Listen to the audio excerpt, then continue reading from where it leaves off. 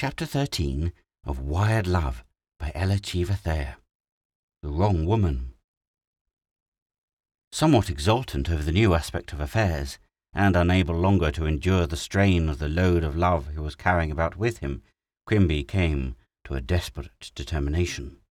There was no other than to confide in his roommate and once dreaded rival, and then, provided he was not thrown out of the window or kicked downstairs, ask his advice about how to render himself clearly understood by her, at the same time relating his former unfortunate attempt.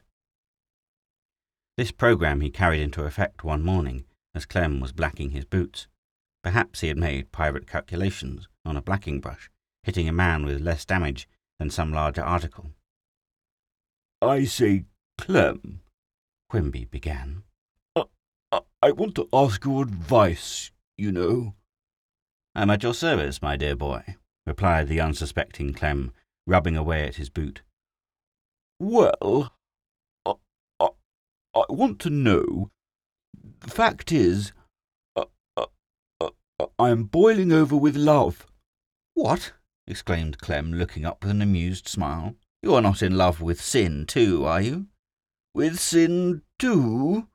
These words were balm to the soul of Quimby, and gave him courage to answer eagerly, No use in that for me, you know.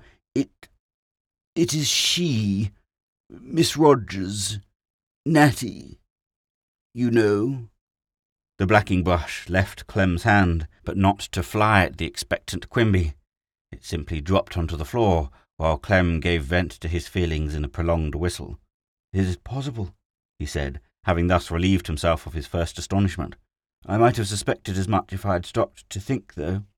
"Yes, I think I showed it plain enough, you know," said Quimby candidly. "You see, I tried to tell her of it once, before you came here, when you were invisible, you know. But some way she didn't just understand and bolted, you know. So just tell me how to do it, that is a good fellow, for do it I must." Clem picked up his blacking brush and very deliberately smeared the boot he had just polished with another coat of blacking before answering. "How can I tell you?" he said at last. "You don't suppose proposing is an everyday habit of mine, do you? My dear boy, I never proposed in my life." "But you ought to. I mean, you will sometime, you know. Just give me a start, you know," pleaded Quimby, sitting down on the edge of the bed. "Shall I call her and propose for you?" inquired Clem, somewhat ironically, and glancing at the sounder. No, cried Quimby in great alarm at this proposition. "She might think you meant herself, you know." "In which case the rejection would be sure," said Clem. Then, flinging his brush savagely into a corner, he added as he went out, "You must settle it yourself, old fellow. No one can help us in those matters. There is no duplex." Quimby was therefore left to his own devices, and his own devices brought about a most extraordinary result. That same evening, Natty, coming over to Sin's room and finding her absent, sat down to await her return, which Mrs. Simpson assured her would be very soon. There was no gas lighted, and in the dusk Natty remained feeling, perhaps, an affinity with the sombre shadows of the twilight. As she sat musing, now wishing C had left her life forever when he left it with the odours of musk and bear's grease about him, and now despising herself for the weakness she found it so hard to overcome, she became conscious of a denser shadow in the shadows of the open door. I beg pardon, is it Sin?" asked this shadow in the voice of Quimby. "No," Natty replied. "Sin is out." I beg pardon, is it you?" the shadow asked with accents of delight. Natty acknowledged the you. "And you are alone?" Natty glanced around the room, hoping the Duchess had strayed in so she might truthfully say no, but she was compelled to reply in the affirmative. "Glorious opportunity. It must not be wasted. I will explain, you know, he exclaimed, excitedly and incoherently, but to Natty's surprise, instead of entering, he darted away in such a tremendous hurry that he stumbled and fell as he distinctly heard his skull bang against his own door. But his last words were too ominous, and she was too well acquainted with his peculiarities to flatter herself she was permanently relieved of his company. He had perhaps gone to brush his hair or take some quieting drops, but she knew he had certainly not gone to stay, and not being exactly in the humour for his company, Natty resolved to fly ignominiously. Afraid of returning to her own room lest she might meet him and be taken captive, she quietly retired into Sin's bedroom. In a few moments she heard him stumbling over a stool in the parlour, and was just thinking that if he should take it into his head to remain any length of time, she would be in rather a predicament, when, to her surprise, she heard him say, I must speak. I hope this time I shall remember what I have so often said in the privacy of my own apartment, to, if I might confess it, to a pillow, a pair of pants and a coat, placed in a chair as a poor effigy of you, you know. Will you, don't speak, but let me alone, hear me, and let the flow of language come. He paused, and in the greatest bewilderment Natty stared at the opposite wall. Did he by some powerful intuition discern she was within hearing distance, or was he, in his disappointment, rehearsing to an empty chair? Before Natty could decide between these two solutions of his conduct, another voice, the voice of Celeste, said faintly and affectedly, "Oh, Quimby!" And then Natty comprehended the situation. After her own retreat, Celeste had entered and taken the just vacated chair. It was twilight. Celeste wore a black dress like hers. Her hair was dressed in the same style, and was the same colour, and Quimby had mistaken her for Natty.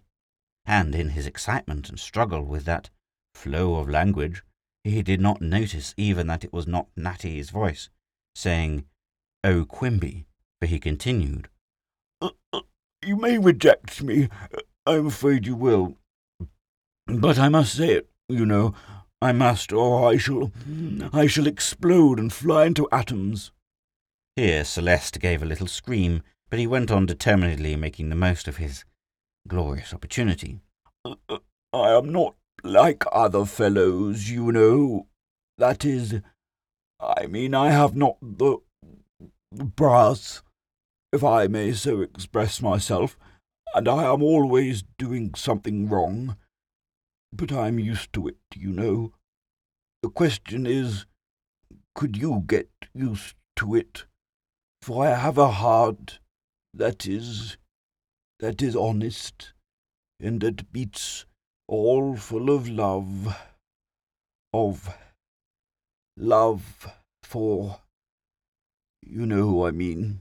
There was a murmured "oh" from Celeste, as Quimby paused to wipe from his brow the perspiration called forth by his arduous undertaking. "What shall I do?" frantically thought the perplexed listener, divided between the ludicrous part of the affair and her desire to save him from the dilemma into which he was rushing. "What can I do? Oh, if Sin would only come!" But Sin came not, and while Natty paused, irresolute and not knowing what course to take, Quimby went on to his fate. I have thought sometimes that you liked some other fellow. Clem, I mean. Natty felt herself blush in the darkness. But I do hope not. Thought has made me boil in secret often, and he loves Sin, you know. Natty's colour left her face as quickly as it had come. But oh, and he went down onto his knees with a whack that made the vases on the mantel jingle. Let me tell you what I tried twice before to say, what is always in my thoughts. I adore you, the ground you walk on, and have ever since I first saw your nose. I beg pardon, but I fell in love with your nose. And can you tell me that you don't love any other fellow, Clem, I mean, and share my little property and be be Mrs. Quimby, you know. Oh, really? Oh, such a trying moment. But dear Quimby, I never cared for Clem, never only for you, and I am yours." With these words, Celeste precipitated herself into his arms, and the next moment Natty heard a crash as they both fell on the floor. The sudden shock of recognition that then burst upon him weakened him to such an extent that he could not support himself, much less her, so down they went. He must know who it is now, thought Natty with a sigh of relief. And meanwhile Celeste had picked herself up, but Quimby still remained flat on the floor, bracing himself up by his hands on either side, and staring at her, motionless. Fortunately, it was too dark for her to see the expression of his face. "Did you hurt yourself?" asked Celeste at length. "Let me help you up. We are to help each other now, you know." Quimby groaned. "Oh, misery," he gasped. My destiny is too much for me. Oh, the evil deeds of darkness. Listen to me, I implore you. It is all a mistake, I thought." "Of course it was a mistake. You did not suppose I thought you fell purposely, did you, dear?" quickly interrupted Celeste, blindly or wilfully misunderstanding. Who shall say which? "But please get up, sin may come." At this, Quimby scrambled to his feet with startling suddenness, and exclaiming hastily, I will write and tell you all. I have an engagement now with a friend just around the corner." He rushed from the room and would have flown, but the pertinacious Celeste had followed, and just as he reached the outside hall, regardless of the publicity, flung herself around his neck, and would have flown, but the pertinacious Celeste had followed, and just as he reached the outside hall, regardless of the publicity, flung herself around his neck, this time without bringing him to the ground. "It is not necessary to write," she cried. "Pray do not take such a trifle so much to heart. Remember I am yours, and—" Another voice from the stairs just above the pair interrupted her. It was the voice of Fishblate Pear, and it said, "Huggin, marry her." I will," wailed the now alarmed Quimby, as Celeste blushingly withdrew from her embrace of him. "I will see you tomorrow, if I live." And striking his forehead with his hand, he burst away, bounded frantically down the stairs, and fled, ejaculating, "I know it. I had a presentiment from my youth." "Excuse his eccentricity, Pa," Celeste said. "He loves me so much, poor fella." "Get enough of that," he growled with contempt. "And he has a nice little property," added Celeste as they went upstairs. "Property is the thing," Fishblate Pear said, with undisguised plainness. Natty emerged from her retreat on the hasty exit of Quimby and Celeste, so full of regret for the flight that had proved so disastrous to him, that the ludicrous part of the scene just enacted was forgotten. Poor Quimby, she thought remorsefully. What a dreadful fix he is in. I hope he'll get out of it, and I am so sorry for my share in it. How strange it would be if he should, as he once said, marry the wrong woman after all.